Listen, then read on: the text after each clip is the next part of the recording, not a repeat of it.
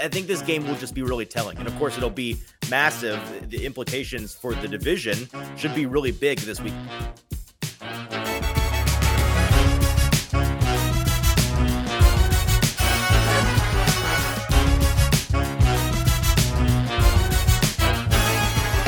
Welcome into the Hot Read Podcast. I'm your host, Easton Freese, Director of Published Content here at BroadwaySportsMedia.com. We're also brought to you, of course, by the 440 Podcast Network. Welcome in. It is Monday, October the 17th now, and we've got a week before an actual Titans game. The bye week is behind us, and we have some more to talk about, and I'm joined by a guest who we've had on the show once before this season, Sam Phelan from A to Z Sports, their reporter covering the Titans. He is back and gracious enough to spend another show with me talking Titans. Sam, welcome back. How are you, my man?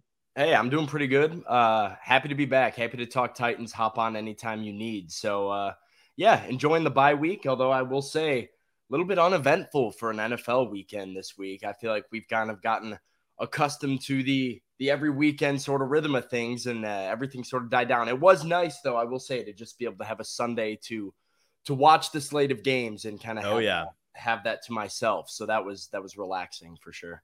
Yeah, agreed entirely. But I am excited to get back to talking Titans and having some Titans things going on during the week to talk about, of course, which we'll be back to the regular grind here this week. And that's what a lot of today's conversation is going to revolve around, kind of what we expect from this team coming out of the bye. And I'm excited we've got a number of topics today that I want to get your take on. But first, if people didn't know, if you're listening to this show via podcast, you can now watch the show on YouTube. So subscribe to the Broadway Sports Media page on YouTube. Check out more of our video content, this show, as well as the Mike Herndon Show and Football and Other F Words.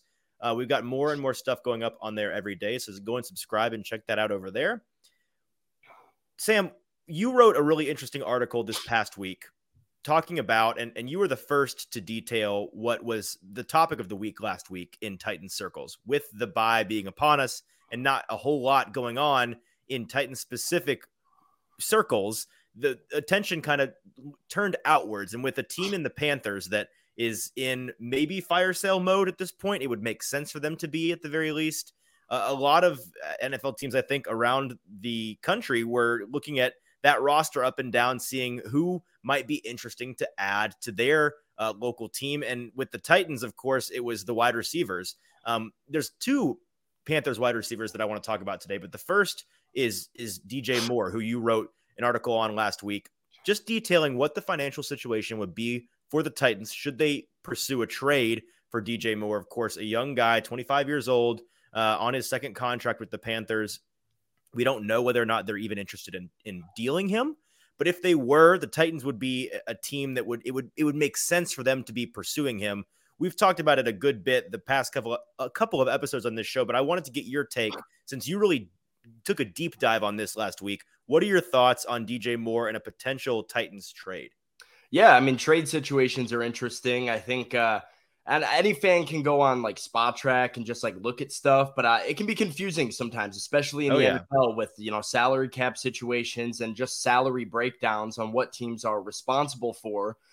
And that is the elephant in the room when you talk Titans and you talk wide receiver, because the A.J. Brown situation obviously didn't end in a way that made fans happy, and they pushed A.J. Brown out.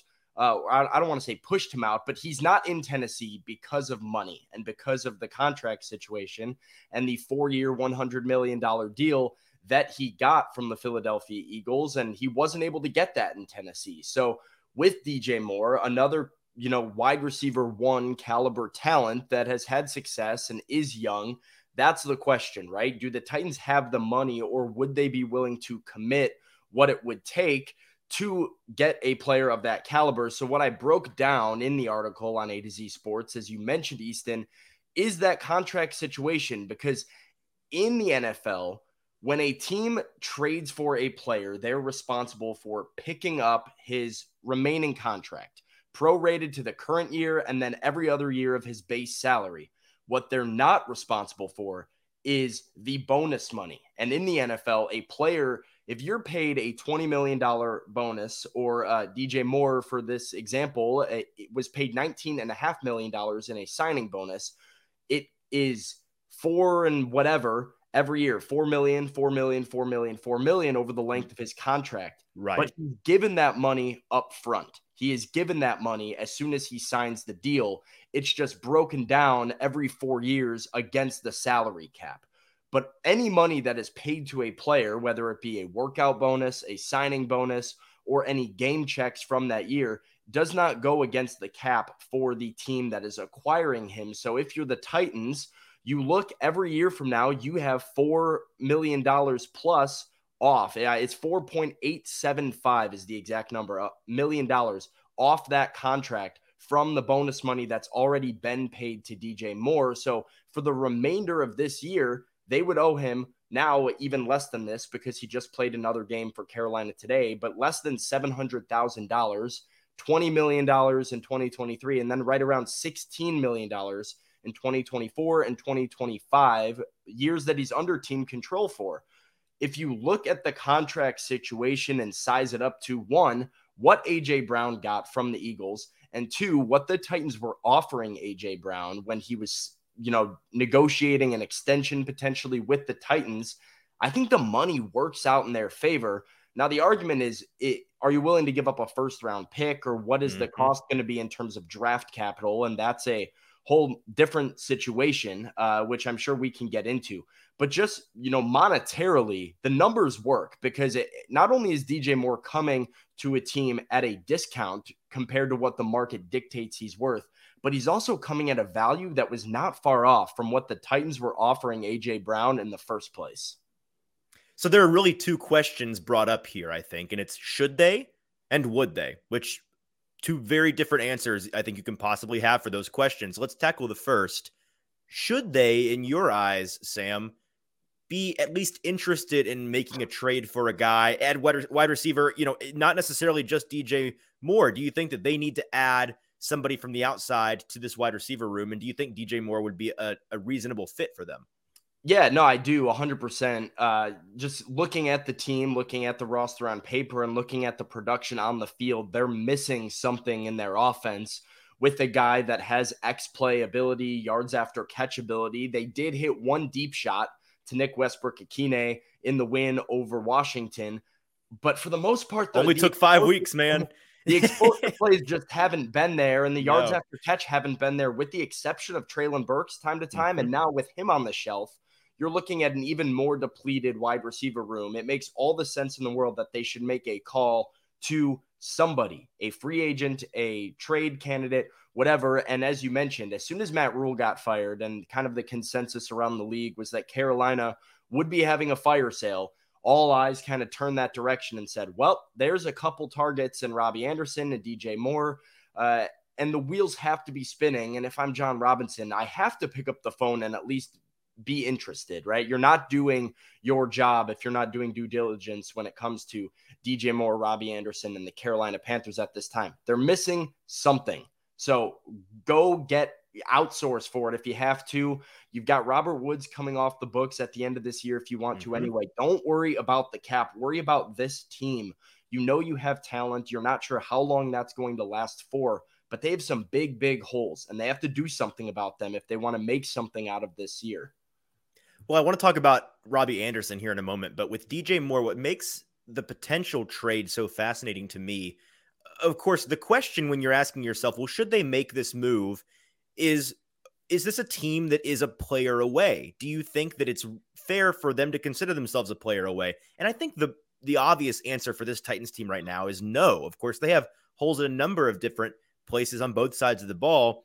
But with DJ Moore, unlike a trade for a Julio Jones or a Jadeveon Clowney, guys that are, nearing the ends of their career, on the backside of their prime, going to be big money guys that you bring in, like a Von Miller for the Bills for this year, where it's like, we need somebody to come in here and just get us over the top, just bring a little bit of extra juice.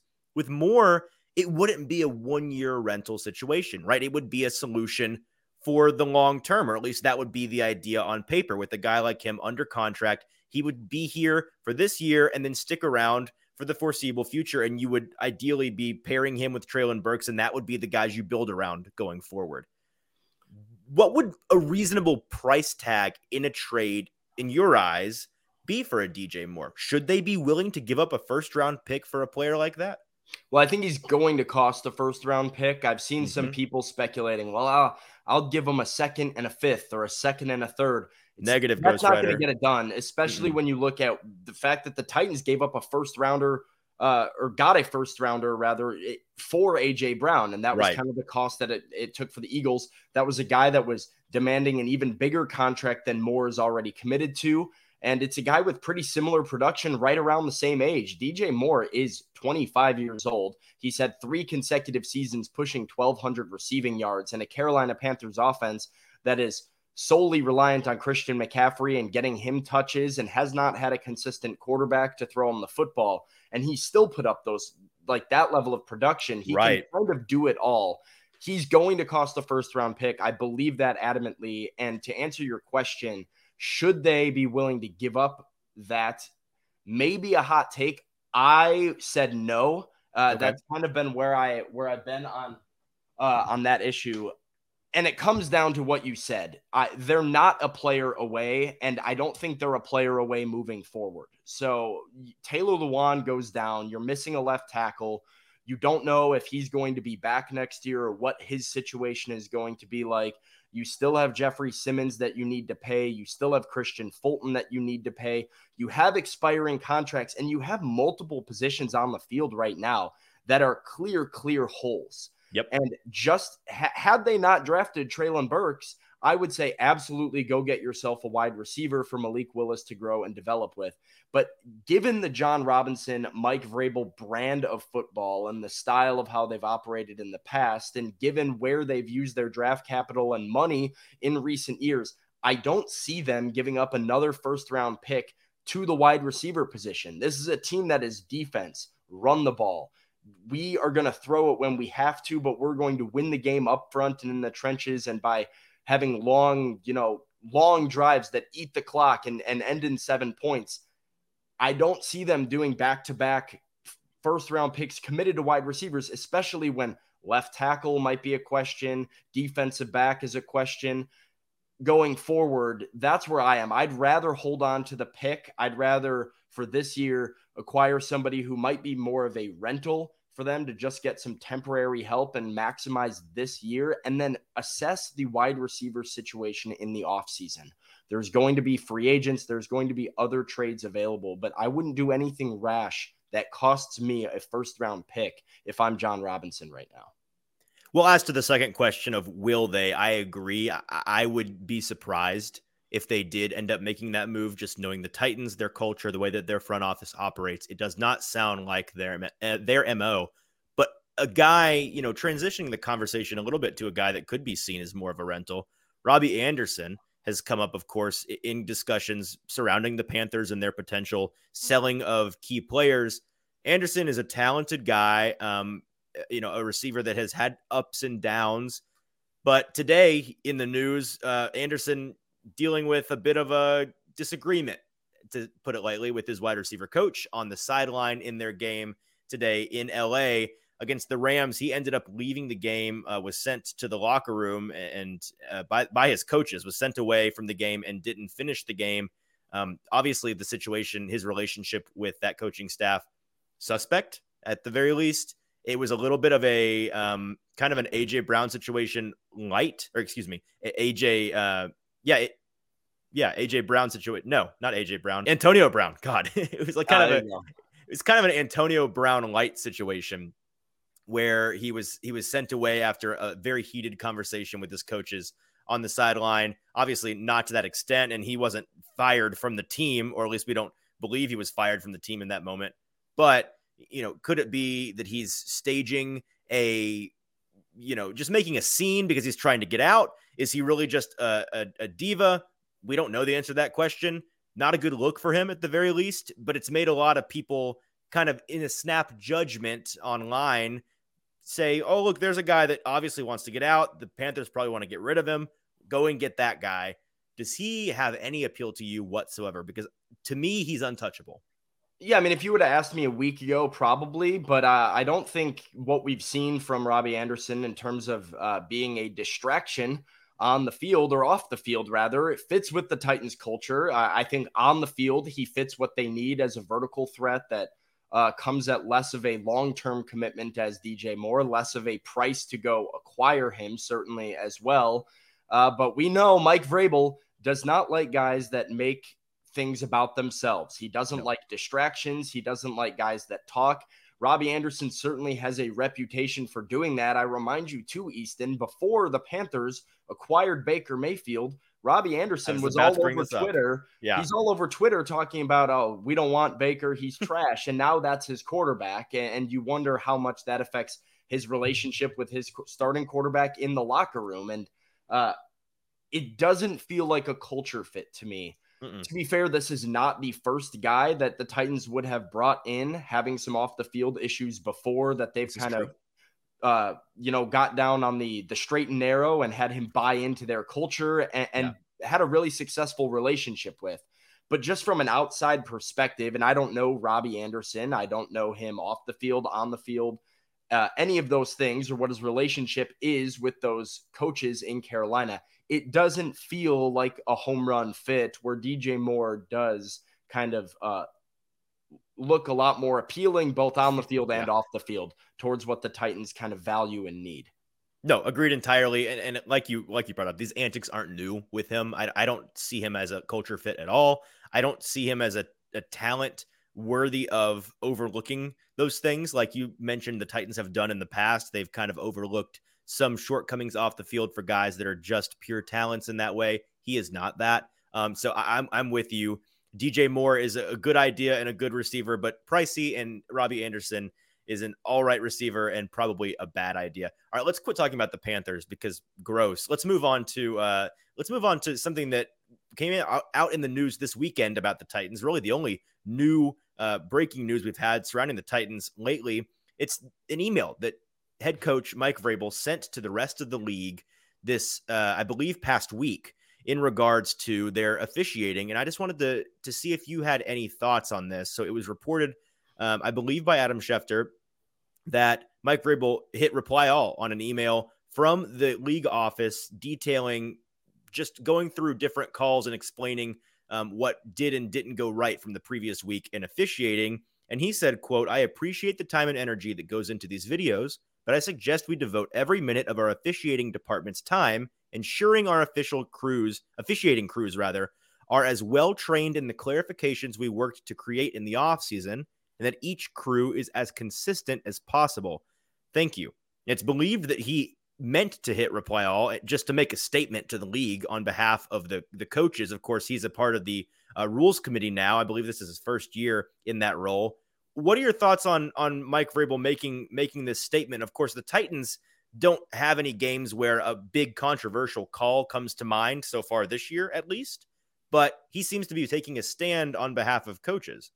I would say, even looking back to last Sunday, you had the pass interference call on Jeffrey Simmons, and the Titans almost lost that game because of the pass interference call, or did I say roughing the passer on Jeffrey Simmons. The passer, and then the pass interference, and then the pass interference game. Call on Christian Fulton down at the end of the game in the end zone. And Christian Fulton actually took to Twitter the day after the game and had said, well, they just told us that this actually shouldn't have been called. So maybe a little bit of passive aggression there from Mike Vrabel. I thought it was a hilarious move, especially if he meant to hit reply all. Yes. He's been somebody, he hasn't wanted to talk to us much about officiating in press conferences. It's been an intentional move on his part not to get fined. And he kind of relayed that message earlier this week when he said, I'm just going to not talk about officiating and let the officials make the calls. But yeah, I sense some frustration boiling over from Mike Vrabel, from the Titans as a whole. And I'm not surprised. Earlier this year, we asked him about the move by NFL officials to prioritize calling illegal contact downfield on defensive backs. And Mike Vrabel said, yeah, I hope that's not the case. I hope they emphasize calling all of the penalties correctly. And they hope on creating a standard for these penalties. And it does become that much harder to play and that much harder to coach when you're not really sure what the standards are or how it's being called. So, good on Mike Vrabel. He might get a fine for it. I don't know how that policy works, but sticking up for the coaches, sticking up for his players, I like it a lot. I think it was hilarious. And, maybe it gets him 1 or 2 calls this next week with Indianapolis coming to town. I completely agree. I think it was a funny move. This is kind of Mike Vrabel's brand. He's very by the book in front of the cameras, but he is a master troll when he wants to be. And if that's what this was, good on him. I think it's really funny as well. Let's talk about what happened in Indianapolis today. Of course, we're recording this on Sunday night. You're listening on Monday at some point. The Colts ended up getting the win against the division rival Jaguars, a big AFC South game. Of course, regardless of who won the game, the Titans were going to retain possession of first place in the division. They now are, not quite tied with the Colts because they've played with one extra game. The Colts at 3-2-1, the Titans at 3-2. They'll be meeting for a winner takes the divisional lead game this upcoming week here in Nissan Stadium. It was an interesting game. Obviously, without the Titans on, we got to watch most of it, and I watched most every snap in that game. It left me at the end with a question. What do you think happened in this game?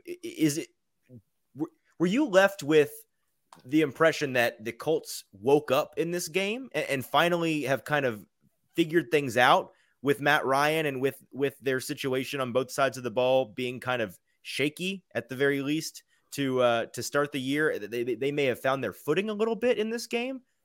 Or do you think that maybe the Jaguars just still aren't any good? I think both are true. And I think I don't think we learned that the Jaguars aren't any good this week. I think their loss to Houston kind of told us that. For everybody that was pumping them up early on, it was kind of a, knockback to reality for the Jaguars and their fans and all of their national supporters. And, they've made a lot of positive strides, and there's nothing really to be down about if you're a Jags fan. This was always a rebuilding or a building in the right direction year under a first-year head coach and Doug Peterson with them, and just another year looking for improvement of Trevor Lawrence, and they found that so far, but they are still far away from being a contender for the AFC or probably a playoff contender. But I do, Easton, think that the Colts woke up a lot in this game, and I think they're really starting to figure it out. Matt Ryan threw the ball 58 times without Nyheim Hines, without Jonathan Taylor. He was sacked 0 times. So an offensive line that has had trouble, that has had struggles protecting Matt Ryan, that has let him get hit, which caused a lot of fumbles, which caused a lot of turnovers, and kind of hindered their offense so far. They had him pretty clean back there on 58 passing attempts, which I think tells you a lot of, credit to their offense for kind of turning that corner. He was 42 of 58 for 389 yards and 3 touchdowns. Michael Pittman Jr. had 16 targets in the game. He had 13 catches for 134 yards. And then, of course, the deep one to Alec Pierce, which won them the game. I think they're starting to get a little bit of offensive chemistry going between Pittman, Pierce, and Matt Ryan. And as long as they can put their quarterback back there and have him clean and have him give him a pocket, they're dangerous. Their offense is still dangerous. And this is without, like I said, their top 2 running backs and without all that Jonathan Taylor brings to them when he is on the field. There's so much to unpack from this game. Of course, with the Jaguars, it's hilarious watching them. They go 2-1. They blow out a very bad Colts team in the second week. They then go and boat race a really skeleton crew of a Chargers team, and suddenly everybody in the general media crowns them the AFC South victors. There was a lot of takery from the offseason about how the Jaguars would be the worst to first team in their division this year. And it was the clear choice, just the chalky choice for teams that way, because you almost every single year, you see somebody in one of the divisions go from worst to first and make a massive leap. And they had all of the ingredients on paper to do that, but they've now lost 3 straight since that start. And it's not gone great for them. They blew a 14-point lead in Philadelphia. They, of course, didn't score a touchdown against the Texans. And then they end up letting Matt Ryan and this Colts offense, which we've seen struggle so much so far this year, put up 34 points against them. So the Jaguars, I think it's just, again, it is an overreaction. We're teetering back and forth, and we found the middle, which is where people should have been this whole time, just that they're a year away, right? So with the Jaguars, it's pretty clear cut. With the Colts, I think it's really fascinating, and I'm not sure what you can make of them this week. This is the best they've looked by far this week, all year long. They looked pretty good at times in this game, and like you said, Matt Ryan had a really fantastic day, by far his best day. Not to be too much of a hater, I do question how much of a winning recipe it is for a 37-year-old Matt Ryan to be throwing the ball 60 times in a game. And they did, a lot of those passes, they were cooking without those running backs back there, doing a lot of work in the quick passing game, the screen game, the dump off game, and it was working for them. So credit to that coaching staff for doing a good job in that regard. I just wonder how sustainable that style of football is against better opponents, against a team like the Titans, where, they've got some players on this defense that are, I think, going to be a bigger issue for them, for the Colts, that is, than the Jaguars defense had to offer. I think this game will just be really telling. And of course, it'll be massive. The implications for the division should be really big this week. So we're going from having a bye and not much to talk about to a lot to discuss with this Titans and Colts game on Sunday, which will be a really big deal. I want to turn our attention towards some more Titan-specific topics. But first, if you are a business owner in Middle Tennessee looking for advertising opportunities, we'd love to talk to you about advertising with us here on the Hot Read Podcast, or on one of our other Broadway Sports Media Podcast Network shows, or on our website. So reach out to us via social media or via email on our website, and we'd love to discuss those possibilities for you to reach thousands of people in the Middle Tennessee area. So, Sam, let's talk about some Titan-specific topics this week. Of course, we're back on the horse with them hosting the Colts in the second of their two divisional matchup games this year, getting them out of the way early once again this season. So the Titans have the opportunity to take a decisive lead in the division over the Colts and the Jaguars, for that matter, before Halloween. We saw them do that last year, and it allowed them to kind of coast towards the end of the year just with their injury situation. It set them up nicely. This game, we'll talk a little bit more about here in a second, but I want to look back pre-bye for the Titans through their first 5 games. Of course, losing week 1 to the Giants, horrible at the time, an embarrassing loss, a terrible way to start, and particularly a terrible way to start when you were looking down the barrel of a Buffalo team in week 2 who absolutely annihilated them. However, we now find ourselves 6 weeks into the NFL season, and the Giants and the Bills are the only 2 teams in the league with a 5-1 record. Now, right now, we're recording this in the middle of the Eagles-Cowboys game, so the Eagles will probably still be the outright leader in the NFL. If not, they'll be at 5-1 as well. But these 2 teams, whether or not the Giants are a little bit fraudulent right now, is certainly, I think, a fair question, and we'll probably tackle that towards the end in a game that I have planned for us. Nonetheless, those 2 losses look different today than I think they did at the time. Does the fact that those 2 teams have played so well this year change the way that you look at this Titans team through 6 weeks? Or does it, maybe change the way that you look at those losses? It changes the way I look at the losses. I don't think it changes the way I look at the team. The process of how the Titans have played their games, their process of having poor second halves, refusing to put teams away in a lot of these games, their lack of offense in the second half, and the level of execution they've had in the red zone on both sides of the football kind of tells the story for the team. They need more explosive plays, and they need to give up less explosive plays. They need to get into drives in the second half more, and not let teams have long sustained drives on them in the second half more. So those things still stand. And I think the story of the 2022 Titans is the same for me, but it certainly affects the way I look at those losses. When that Giants loss happened, that was kind of the question, Easton, of, hey, maybe this Giants team is a little bit better than we think. And certainly when they lost to Buffalo, as embarrassing as that game was, it was, okay, well, this is one of the elite teams in the NFL this year and probably the Super Bowl favorite at the time. And now looking at a 5-1 Giants team that's beat a couple of really good teams and played in some really competitive games so far, you start to, kind of shrug those off a little bit. Even some of these wins as well. You looked at the Raiders at 0-3 when Tennessee knocked them off and said, well, they're a winless Raiders team. Well, the Raiders, while they're record still doesn't reflect it. They played a heck of a game against Kansas City. And they've continued to play really competitive football against some good teams where the talent that is in Vegas just kind of shows that the Titans have not played an easy schedule by any means so far to begin this season. But overall, I don't think it affects the way I look at the team, because I think some of these mistakes are mistakes regardless, because the mistakes that we saw against the Giants and the mistakes we saw against the Bills and the Raiders are the same mistakes we saw against the Washington Commanders, who are not a good football team. And they need to be corrected regardless.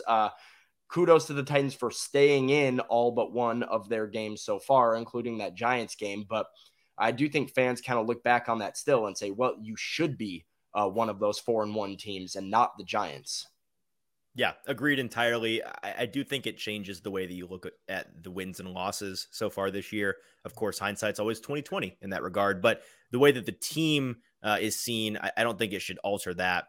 Let's talk about the Titans left tackle situation. Of course, right now, since losing Taylor Lewan in that Buffalo game in week 2, they've been rolling with Dennis Daly at left tackle, and it has been a complete and utter disaster at this point.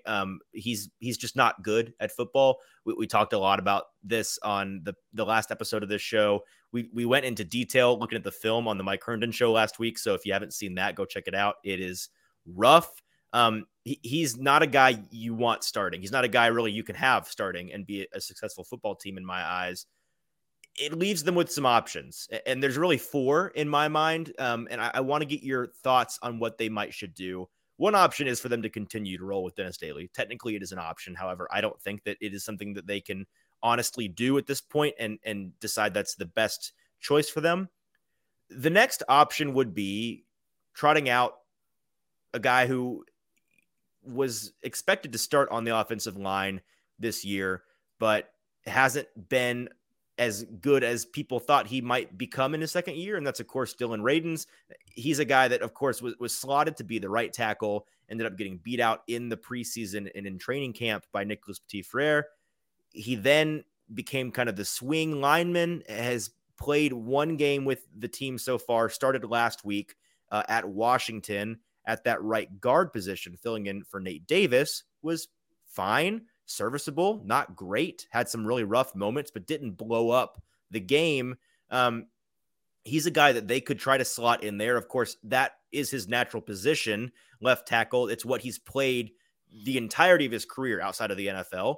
In high school and in college, it's all he did was play left tackle. Whether or not he's physically the athlete for the job is another question, but it's what he's used to. The next option would be rolling out LaRaven Clark, who is a guy that I'm not sure everybody is familiar with. He's on this roster. We talked about him on this last episode of the show last Friday.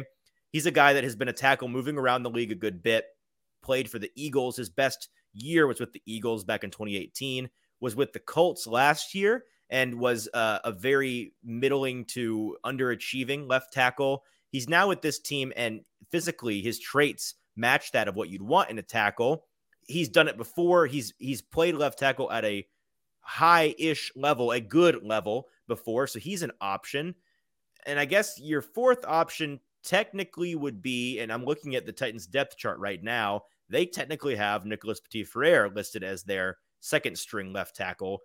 You saw him play left tackle in college some. It did not go well as compared to his right tackle tape. And of course, if you moved him there, you'd then have to figure out a new right tackle. So they have some options. Whether any of those are any good is up to your discretion. What would you do? Of course, they've got a big stretch here coming up. Of course, the Colts game, massive deal. And then whoever they have at left tackle in the Colts game, they're going to almost certainly want to roll with and try to build some momentum with, because they're going to be going into Arrowhead the following week on Sunday Night Football, a massive game against a really tough opponent.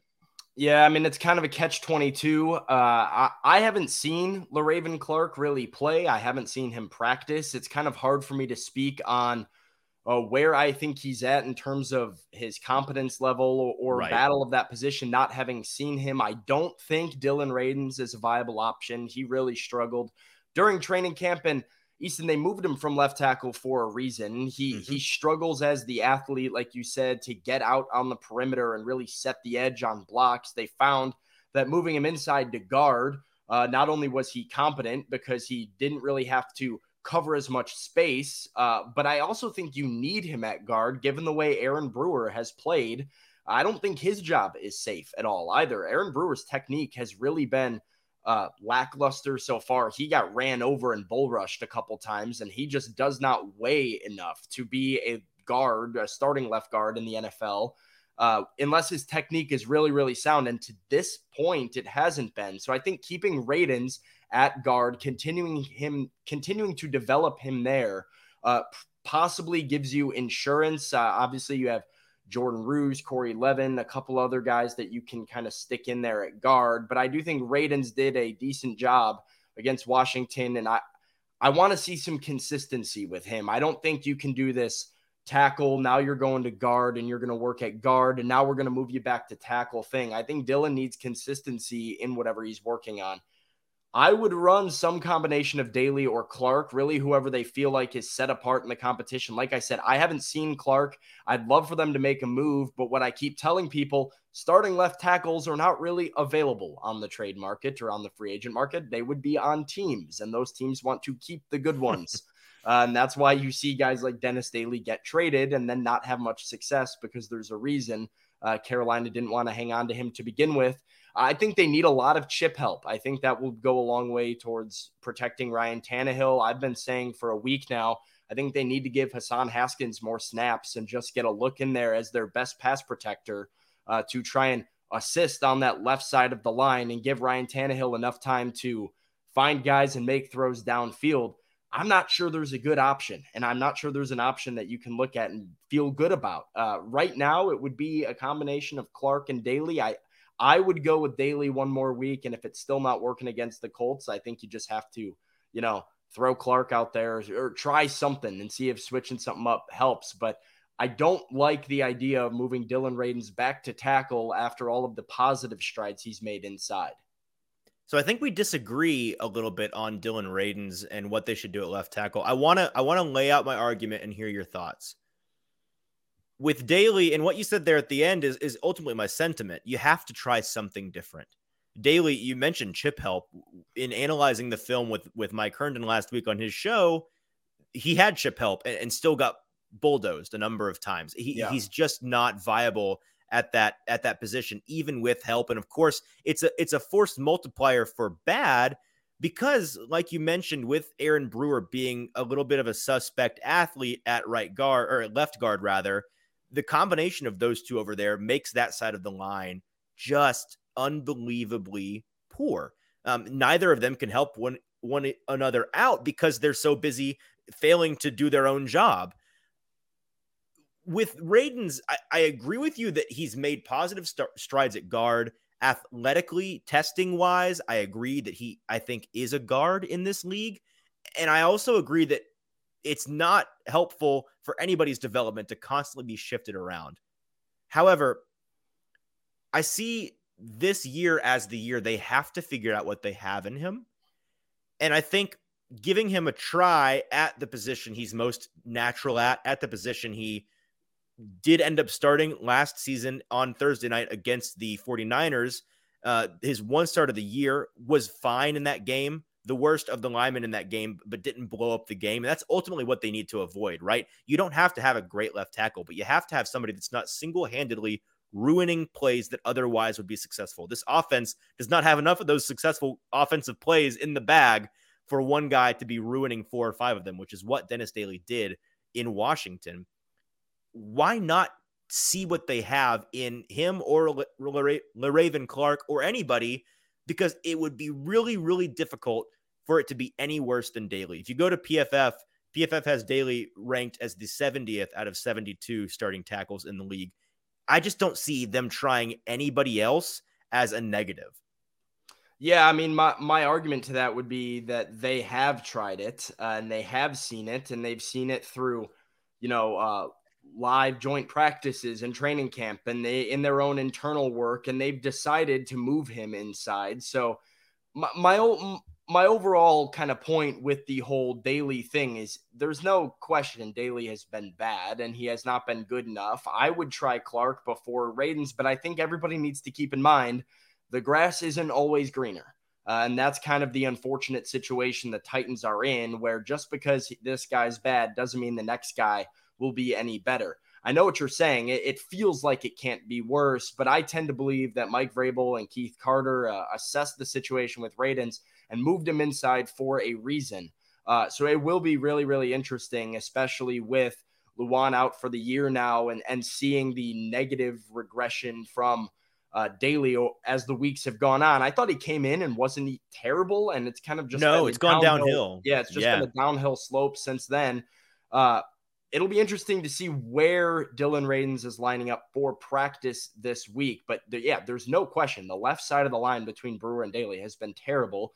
Even with chip help at times, it's been bad. I think they need to bring that more. I think they need to bring it better with Hassan Haskins instead of Dontrell Hilliard or Derrick Henry sometimes. And just if you have to bring out two backs in order to have one as a pass catching threat and one as your chip help, you have to do what you have to do. They weren't afraid to do it on the misdirection touchdown to Hilliard in Washington. They had both Henry and Hilliard both on the field.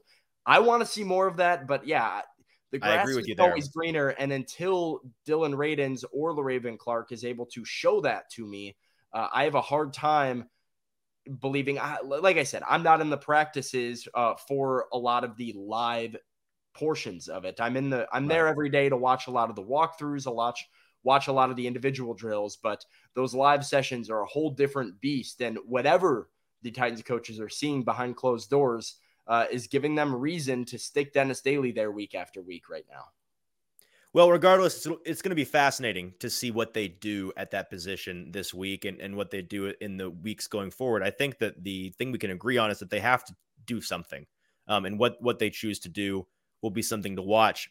Let's talk about a guy on the other side of the ball. That's Caleb Farley. He's been a hot topic, of course. First year, really getting to play after his injury last year, coming back off of that torn ACL.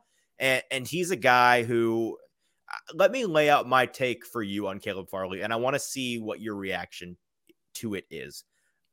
I think they've reached a point with Caleb Farley where they have to bench him until he gets back his speed and confidence. And what I see with this guy is somebody that is fighting an uphill battle on two separate fronts and can't handle it. We've seen veteran players come back from ACL injuries before and really not look any good for the first 3, 4, 5, 6, 7, 8, maybe even a half of a season before they really get that confidence back, that speed element back, that ability to make sharp cuts on the field back. We saw this with Bud Dupree and Taylor Lewan last year, right? They did not look very good in their first couple of games back and then really hit their stride towards the end of the year. With Farley, I think he's dealing with that. Obviously, you look at him and he's a guy coming out of college, had rumored 4.3, maybe even 4.2 speed. Of course, we didn't get to see because he didn't have a pro day. But he had burner speed on tape. Clearly he did. Clocked with GPS running the fastest in college football that they had ever tracked at the time. And then in his time with the Titans so far this season, after the ACL injury, you're seeing him get absolutely dusted by Dyami Brown, who came out with like mid 4.4 speed and just not have that closing speed and length that he had in college that made him such a fantastic cornerback talent. I think he's dealing with that ACL issue, but on top of that, he's also dealing with the learning curve, I think, that all new players in the league go through. Of course, he's not a rookie this year. It's his second year, but he didn't get very much run at all last year before going down with the injury and being out. So it's all been mental reps since then and just learning the playbook. I see a guy that is fighting the learning curve and the natural mistakes that a new player makes at the same time that he's trying to fight returning to confidence and ability with his knee and just his overall health situation. And I think he has to be sat at this point as to not ruin the Titans secondary, first of all, but also as to not ruin his confidence. They need to keep him out until he's got that speed back on the practice field. What do you think that they should do with Caleb Farley? Yeah, I know it's a little bit of a hot take. I do take the opposite viewpoint with Caleb Farley and with what I think the coaching staff needs to do. I agree with you. I think there is a level of recovery from the knee injury that is hindering him. But I think a lot of it is that confidence and playing defensive back, especially in the NFL. Such an instinctive position. You have to be able to trust your instincts, Completely. react in a moment's notice, close quickly to the football, and trust yourself. And right now, to me, it doesn't look like Caleb Farley trusts himself while he's back there, especially in man coverage for the Titans. He's had some good moments, but it's been something that he's getting beat deep, and those go routes have been his Achilles heel. And even a guy like Dyami Brown that you mentioned does not have Caleb Farley's speed, does not have Caleb Farley's athleticism, is able to beat him deep.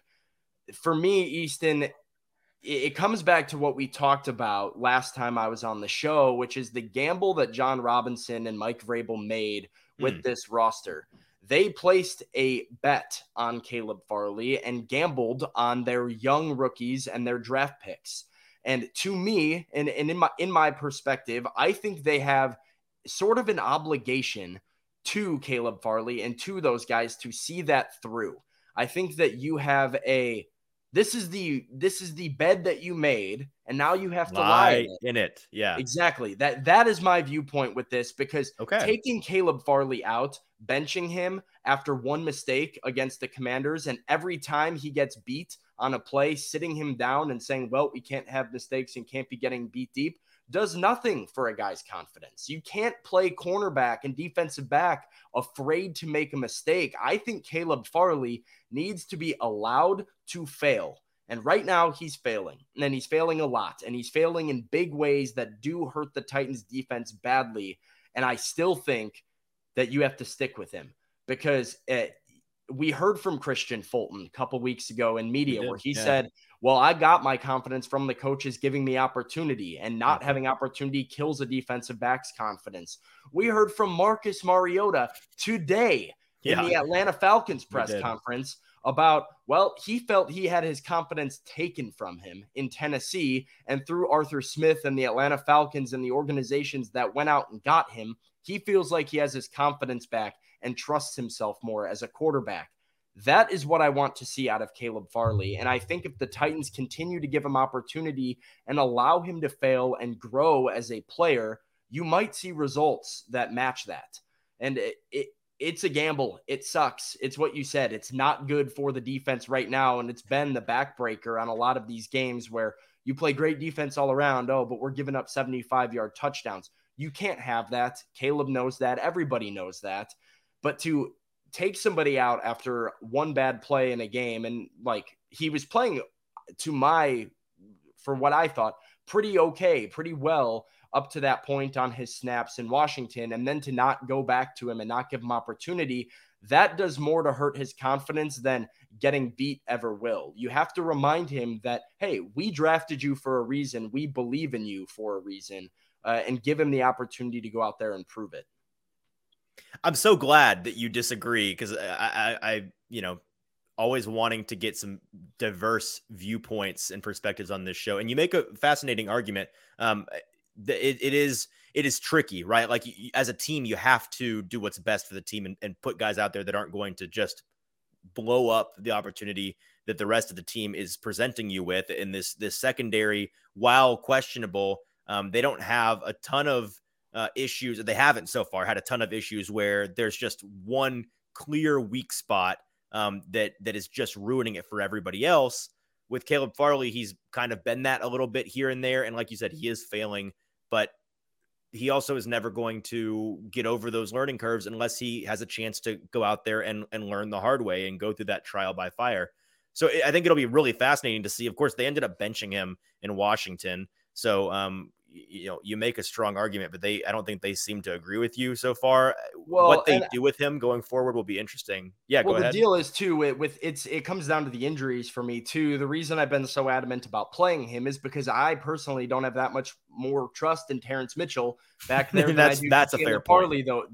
Thus far, at least. So right. I said, why not give him opportunity? I think the Titans defense changes a lot once Elijah Molden and Ugo Amadi are healthy. Yes. And I think the bye week might have done that, where if you have Elijah Molden and Ugo Amadi back, I do have a hard time saying give Caleb Farley reps, especially when you can go Christian Fulton to one side, Roger McCreary to another side, and then some combination of Molden and Amadi in the nickel, and that allows you to do more with your defense, not having to force McCreary inside into the nickel. And I think it takes away a lot of Farley's opportunity. I've just been, for the most part so far, I'm like, Terrence Mitchell, is he really good enough to kill this guy's confidence, to take opportunity away from a guy that is 8 games into his NFL career, 8 games into his NFL career, and he's already having really all opportunity in the defense taken away from him at such a young, naive age in the NFL.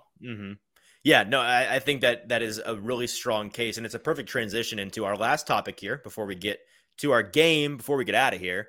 And that's talking about the Titans that have been banged up, been injured in recent weeks. I wanted to rank the importance of the return of some of these banged up guys. Now, first of all, to kind of set the scene, and we've been talking about this on the show for a couple of weeks now, or a couple of episodes now, the Titans saw their opportunity with the Washington game, followed by the bye, followed by 2 really big AFC matchups in the Colts and the Chiefs, to get guys essentially 3 weeks of rest for the price of 1, sitting them out. If they are banged up at all and are valuable to this team, they sat a lot of guys in Washington. Now, do I know that all of those guys, maybe some of them could have gone? I don't know that for sure. Of course, I'm not their doctor, but it would shock me if, that game were to have been against the Colts. All those guys would have been deemed out. It seemed like it was kind of a calculated move for them all to sit. And so I think the idea was, let's get these guys back and get them ready to face the Colts and the Chiefs. We want our guys for those games.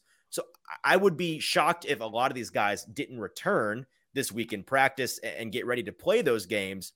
I've got a list here of 8 guys that have been out for the Titans and could reasonably be expected to be back. Now, of course, Treylon Burks, not one of those guys, on IR, not going to be back until week 10 at the earliest. But here are the guys that could return this week. You got Nate Davis, who was out just last week, Bud Dupree, who's been dealing with some injuries, Amani Hooker, Racey McMath, who could be coming back from the IR, Elijah Molden, who could be coming back from IR, Zach Cunningham, Ola Adeni, and Joe Jones. Let's start with the guys on this list that are the obvious, they really need these guys back. To me, that's Nate Davis, Bud Dupree, and Amani Hooker. Those are the guys that stick out the most. Of those 3, who to you is the most important for them to have back as soon as possible? Nate Davis. And it comes down to watching that game in Washington, because you mentioned I didn't think Dillon Radunz was bad or, a detriment by any means for the Titans offensive line in Washington, but the offensive line was a detriment as a whole. And anytime you have a guy that is as sound and solid as Nate Davis can be, just bring a little stability up the middle there with him and Ben Jones. Nicholas Petit-Frere now being there for basically the year. You want as much of your offensive line back as possible. They need help on the front. Yep. And so I do think, in terms of safety, like Amani Hooker's a great player. I think they've been fine there for the most part. Bud Dupree as well is a talented game-changing player. And I still feel like that Denico Autry has stepped up in a big way. Rashad Weaver has had a good start to the season with Bud Dupree in and out of the lineup. And I've even been impressed with Mario Edwards Jr. and his time here in Tennessee so far, and the chemistry he's had with Autry when on the field. So Davis is the glaring one, and Elijah Molden too, of course, who I mentioned earlier. But Davis is the one that I'm like, that is a clear weakness of the team right now, and you've got a big guy for that unit out. Yeah, agreed entirely. Nate Davis is a top 10 guy at his position.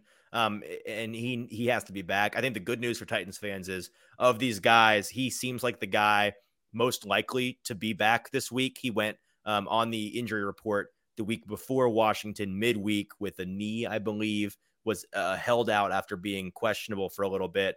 I'd be shocked if he's not back. With Bud Dupree and Amani Hooker, I see them as relatively equal in importance, but I'd have to give the edge to Dupree just because of how little they have besides Dupree and Adeni and Weaver at that edge position, and how much the pass rush seems to struggle whenever he's not a part of that equation. They clearly need him back. And I honestly have how sitting here right now on Sunday night, how confident are you that Bud Dupree will be ready for this game? He's a hard one to predict because he's one of those guys that you see out there for practice and he'll be out there one day, won't be out there another day.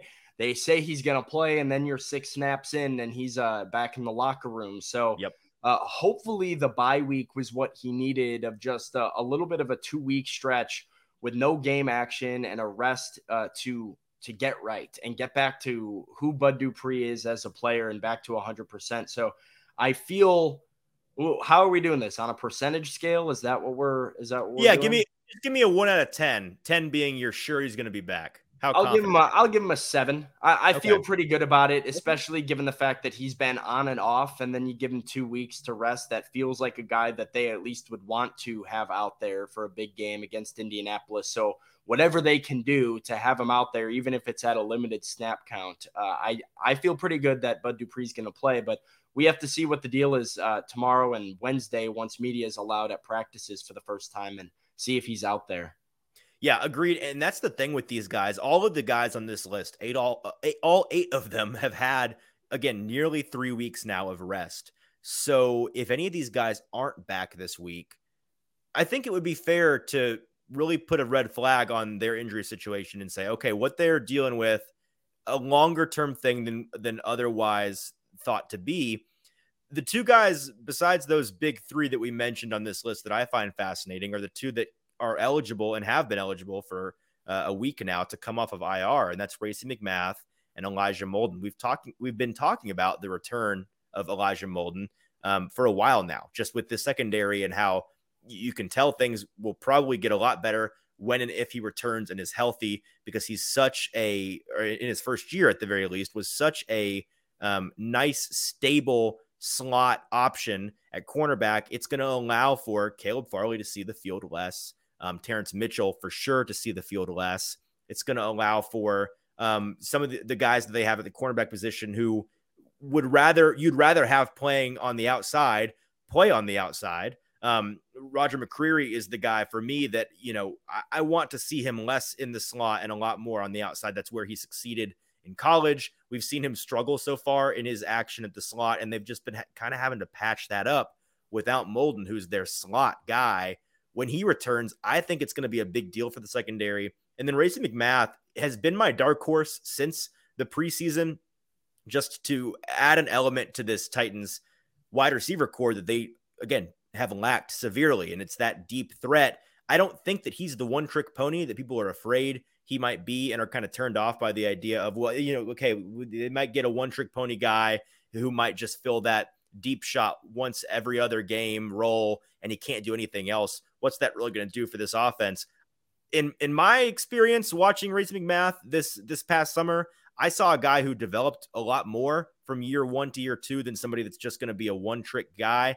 I see a guy, he's not necessarily a do-it-all receiver, but I think he's a do-it-some receiver, and he's going to have more in his bag as a receiver than just that deep route. So I want to, we don't know the nature of his injury. We don't know when or if he'll be back. But do you think him returning will provide any juice for this Titans offense? I hope so. Yeah, I don't know if I agree with you that he won't be like. I do think he's grown. I do think he's developed. But I think even if he hasn't, and even if he has a one-trick pony, I still think that's huge for the Titans offense. They'll take that one trick. Yeah. I will sign up for a deep bomb once every other game. Given what the Titans have produced on offense thus far, I think it does a lot for opening up the field. It does a lot for Robert Woods and Kyle Phillips. And obviously what it does for Derrick Henry and Ryan Tannehill and play action. And it provides a lot of different options. And so far, they haven't had a guy that they have consistently been able to give looks to downfield. They tried 2 of them to NWI in Washington because they're so desperate for pushing the ball down the field. Ryan Tannehill told us like the first day of training camp, that was going to be a point of emphasis this year. And he really hasn't had anybody to do it with consistently. We watched in training camp him grow that rapport with Racey McMath on a daily basis. And then all of a sudden, boom, he's out before the season can even begin. The Titans need that. And even if it is just here or there throwing a ball or just the thought of, hey, we got to think about this guy deep for an opposing defense. I'd be really interested in seeing what Racey brings to the Titans offense right now. Yeah, like you said, I don't know what his injury situation is in terms of his availability. There is no news that he's going to be designated for return or has been designated for return. Right. One guy you didn't have on that list, I noticed, is Monty Rice, who was designated for return, who I do expect to see. Well, he did play a couple snaps in Washington, but you hope to see a little bit more or heavier dose of him now 2 weeks later. McMath is interesting. He is. And you know, I do think he's grown in some of his technique and nuanced routes a little bit. But even if he can just get you the thought of a deep ball or a deep target once or twice a game, could change the game for the Titans offense big time. Or at very least a threat. That threat of him on the field, making defenses have to be a little bit more honest. You've touched a little bit on it. What are your thoughts on Molden and his potential return? Yeah, no, it's what you said. I thought you were 100% accurate. It is whatever you can do to get Roger McCreary back outside and regularly in one-on-one matchups. He has shown an ability to have a lot of success there. And in terms of getting beat deep, you would like to think that goes away for the most part without Caleb Farley and Terrence Mitchell on the field regularly, and giving Christian Fulton, Roger McCreary. Now you go, okay, Elijah Mitchell's in the nickel and he's sitting in the slot for us, and you get Amani Hooker and Kevin Byard back. All of a sudden, the Titans secondary is starting to look like what it was supposed to be when the year started. And that was what I was championing all throughout training camp, was this secondary is good, but they are thin. And if they have a couple injuries, I do not like the defensive back depth. I said it in training camp. I say it now. I think it remains true. I think Fulton, outside of his one mistake really against the Giants, has been really solid. Roger McCreary's done a good job in man coverage when he's more comfortable. Like you said, the nickel's not really where he's supposed to be. So it's not even really an Elijah Molden thing for me. It's a Roger McCreary, what he does for the rest of the team. Yes, it's a addition by subtraction of a couple guys that have been a detriment to the defense, and then addition by getting Roger McCreary in a position that he's more comfortable in.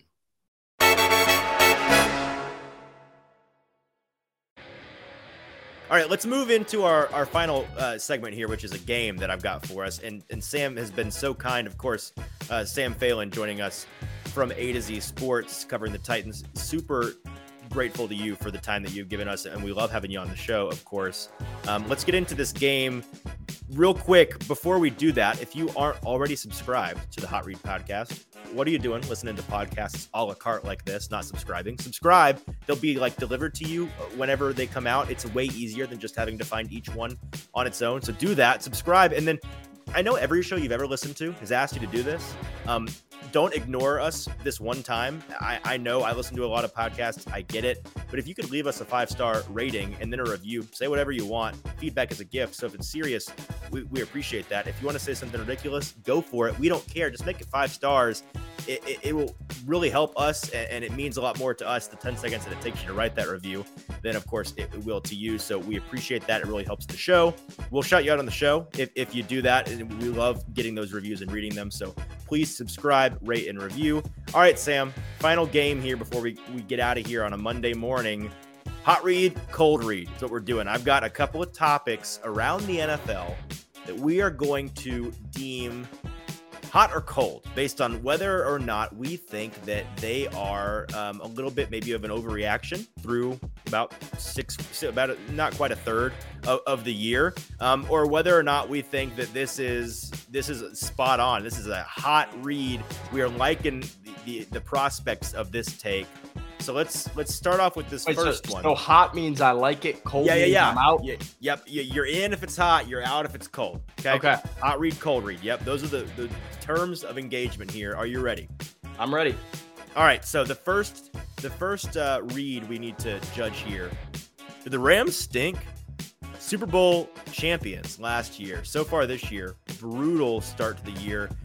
Their record isn't, the worst in the league by any means. They, I believe, are at 3-3 now. through 6 games, but they've looked really rough, and in their losses, they've looked super rough. Kind of looks like Matt Stafford out there running for his life behind a constantly dwindling offensive line. Folks, if you thought it's bad so far, after today's game, it was announced that they've probably lost their left tackle for the year. So it just continues to spiral for them. And outside of Cooper Kupp, I'm not sure what they do well offensively. Hot read or cold read, Sam? Do the Rams stink?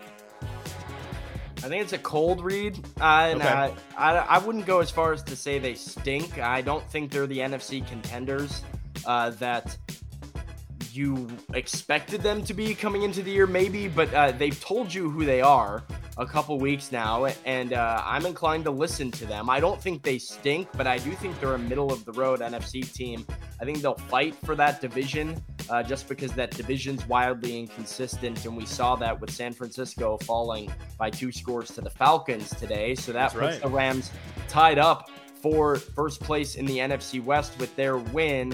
I don't think they stink. I wouldn't go that far, but I don't think that they are a Super Bowl contender for 2022. All right, out of the gate, we're going to disagree. I think the Rams stink. I've thought it for a couple of weeks now. I don't see them overcoming these offensive line issues. And with Matt Stafford back there, I don't think that is a recipe for success. I just don't see what they can do from a personnel standpoint. They've kind of sold their souls to be the most top-heavy team in the league. And when those top guys go out, the depth shows just how much they have invested in that top of the roster, and it's brutal. So I'm gonna say hot read. I think the Rams stink. Next team is the Packers. Do the Packers stink? They lost today in pretty decisive fashion to the New York Football Jets, who are on a roll. The Packers have looked really shaky so far this year as well. With them, I think it's less shocking than the Rams just because of losing, Devontae Adams, pretty good at being a wide receiver. And they've also just really not addressed the lack of offensive weapons that Aaron Rodgers has around him. Rodgers doesn't look like the MVP for the 3rd straight year. Hard to do that forever and ever, especially at his age. And the defense hasn't been anything necessarily to write home about. Do the Packers stink? No, the Packers don't stink either, and I've learned this lesson growing up in Chicago time and time again. Just when you count Aaron Rodgers and the Packers out, they tend to give me the ugly truth once again, and can I kind of catch fire here. They've looked bad. They haven't looked like themselves. Outside of today, I think that they're going to have success running the football with Aaron Jones and A.J. Dillon in their backfield, which kind of has been their bread and butter in games that they have looked like a dominant team in the NFC.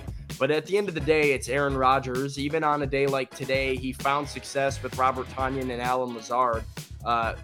Even though he was at times inconsistent and they lacked a lot of offensive rhythm, they turned the ball over, I think a couple times with some fumbles, maybe. Yep. Yeah, they had 2 fumbles.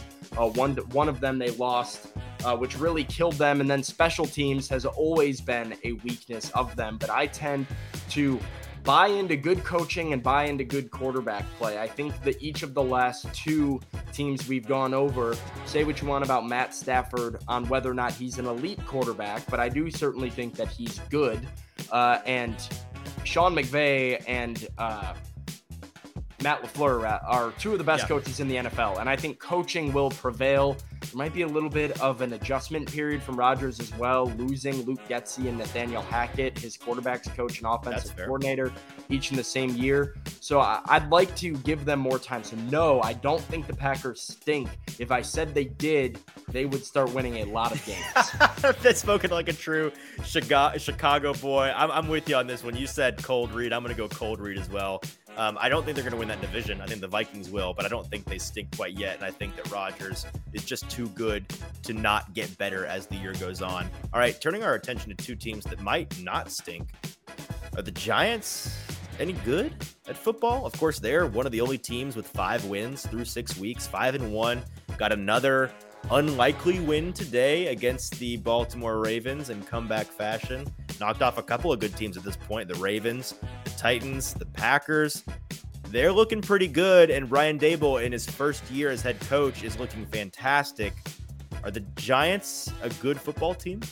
I think that's a hot read. I do think the Giants are a very good football team. Okay. They're not the most talented team on paper, especially with their wide receiver core, especially with Daniel Jones at quarterback. But Brian Daboll has done an excellent job of finding what Daniel Jones does well and using it to his advantage. He runs the ball with Daniel Jones bootleg after bootleg after bootleg. And with the combination of Saquon Barkley and Daniel Jones, teams just aren't able to stop it, frankly. Jones is I believe he's the second fastest quarterback in the NFL behind Lamar Jackson in terms which is of so funny. Full Nobody knows speed. it. Yeah, It's insane. He's got a lot of sneaky athleticism to him, and Brian Daboll, like I said, has done a great job of maximizing the talent there. And Wink Martindale and that defense are legit. They came to Nashville in week 1, and I kind of overlooked the Giants defense and said, well, they don't really have too many playmakers on this defense. As a unit, Wink Martindale has done a great job of containing just about every offense that they've gone against. And you can say that they're frauds because of Daniel Jones or whatever reason, because they are the New York Giants. At the end of the day, they have gone on a stretch here beating some really, really good teams that it's hard to deny for me at this point. Yeah, I think the Giants are good.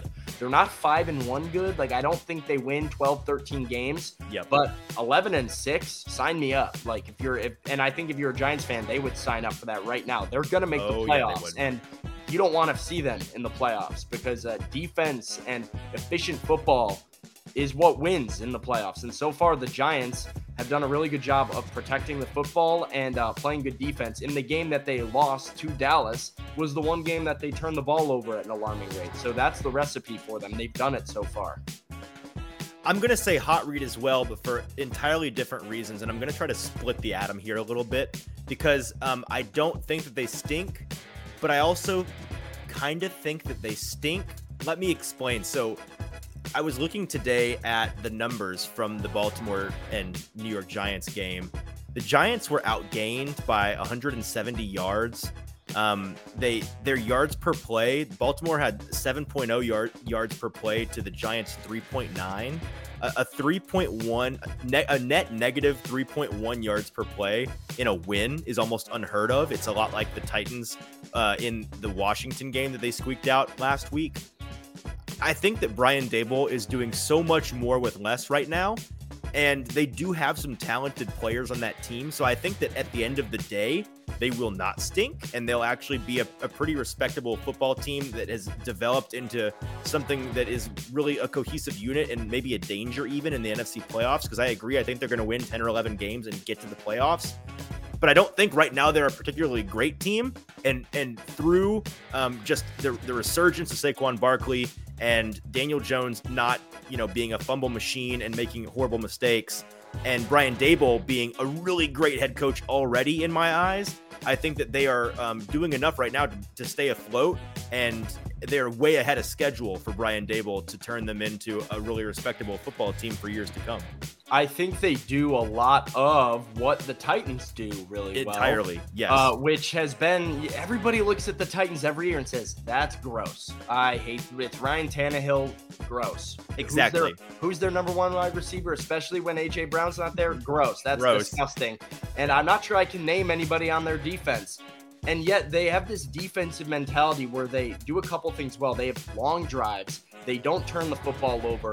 They run the ball really, really well, and their quarterback is efficient without being detrimental through his mistakes. And as long as they can use Daniel Jones' legs as a weapon and have him not turn the football over, they found a recipe on defense that works, and they're going to play games, like you said. They're going to get outgained, and they're going to get beat around for what feels like 4 quarters, and then you're going to look up and say, how did they hang in this game long enough to be right in it at the end? And they've won games that way. That's exactly how they beat Green Bay. It's how they beat Baltimore. It's how they beat the Titans, of just kind of hanging around long enough to have the game knock it out of hand, and then they executed a big-time drive late in those games. Yeah, agreed entirely. They're a lot like the Titans. They're just the grossest competent team. Like, they're the grossest good team right now. And I'm with you. I think that they are actually a good team. Let's move on to the next one. Are the Jets any good? I think this one's an easier question. To me, they have gotten to 4-2 and have looked really good despite not having Zach Wilson to begin the year, rolling with Joe Flacco. Now Wilson is back. He's 3-0 since coming back. Knocked off the Packers this week. is there anything that indicates to you that the Jets are frauds? No, not really. I mean, same issues, right? Zach Wilson doesn't look amazing to me. He never really has so far in the NFL, and I think he's grown a little bit, but they were able to find some success with Joe Flacco in there, and I think Zach Wilson adds another dimension to that offense because he is more athletic and more mobile, and it really is similar to the Giants for me, of a team that is able to run the ball at the rate the Jets have so far this year is a team that I look at as they are going to be tough to beat. They're always going to be tough to blow out. And Breece Hall, Michael Carter, that offensive line, that is a good system that they've got going on. They've got athletes in Braxton Berrios and Corey Davis and Elijah Moore and all of the different, they've surrounded Zach Wilson with a bunch of talent that makes his job really easy. You're able to beat Green Bay by 3 scores. Zach Wilson goes 10 of 18 in a 10 game. completions. That shows me that what you're building right now is sustainable. It's like the Bears, but better. It's the good. Bears. It's the Bears with they run the football just as well as the Bears do, but they have a much better offensive line. Their defense is more complete. Their pass rush is very good. They create turnovers, and that is a recipe for at least sustained competitiveness. I think everybody's waiting on the Jets to fall back. I think they're a tough play if you're going to New York, especially. So it's weird because, no, I don't think they're AFC contenders at all. I think they're not as good as they probably have been the last couple weeks, but I still don't see them getting rolled over by anybody. No, I agree entirely. I think that's a totally hot read that the Jets are actually good. We got 2 more here. Hot read or cold read?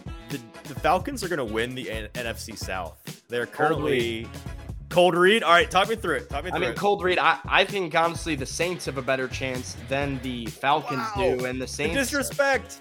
I mean, the Saints are playing competitive football without Jameis Winston, without Michael Thomas, without Chris Olave. They're running a Taysom Hill, Andy Dalton starting quarterback with Marquez Callaway as their wide receiver 1, and they're still competent out there. They didn't have Jarvis So are the Landry Saints your pick to win that division? I don't know if they're my pick, but I would pick Tampa Bay, and I would pick Tom Brady at the end of the day because of you all still the have guys the Falcons as the third that they have. I would if you're placing a bet and you're placing a futures bet on NFC South champion right now, I go to the New Orleans Saints line before I go to Atlanta. The Saints almost beat Minnesota, who you just said was your favorite to win the NFC North, and I would agree with you, in London last week. They were 1 kick away from Andy Dalton winning that game for them. This week, the game came down to the wire against the Bengals, and they lost it late once again. They've done this thing where they are able to run the ball with Kamara and Ingram. Once you get Jameis in there and you add a passing game and a really dominant passing game, like they go heavy pass with Jameis out there, I think they're more dangerous than people give them credit for. They're banged up, but if they're healthy, that division is not out of reach by any means for the New Orleans Saints. So eyeball emoji. That's my hot take there. Okay, that's a cold read there. I don't believe as much in the Falcons and in their style of football. Marcus Mariota, as I mentioned him earlier, he's been great to start this year. He played a wonderful game and probably some of the best football of his career today, which got them an upset win. You could argue they should have beat Tampa Bay last week, which would put them at 4-2 and first place in that division. I just have a hard time seeing them do it for a 17-game season, especially in some of those division games. Well, our dear listeners, if you agree with Sam, I'm looking right now as we sit here on Sunday night. The Buccaneers are still minus 600 on DraftKings to win the division. The Falcons in second place at plus 650. The Saints at plus 1400.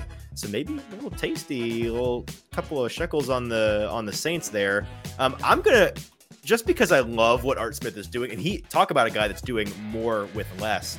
Art Smith, I've never understood why Falcons fans have been so repulsed by him so far in his tenure there, going 7-10 with that team last year, and then right now being 3-3 with Marcus Mariota at the helm. Like, he is doing fantastic as a head coach so far.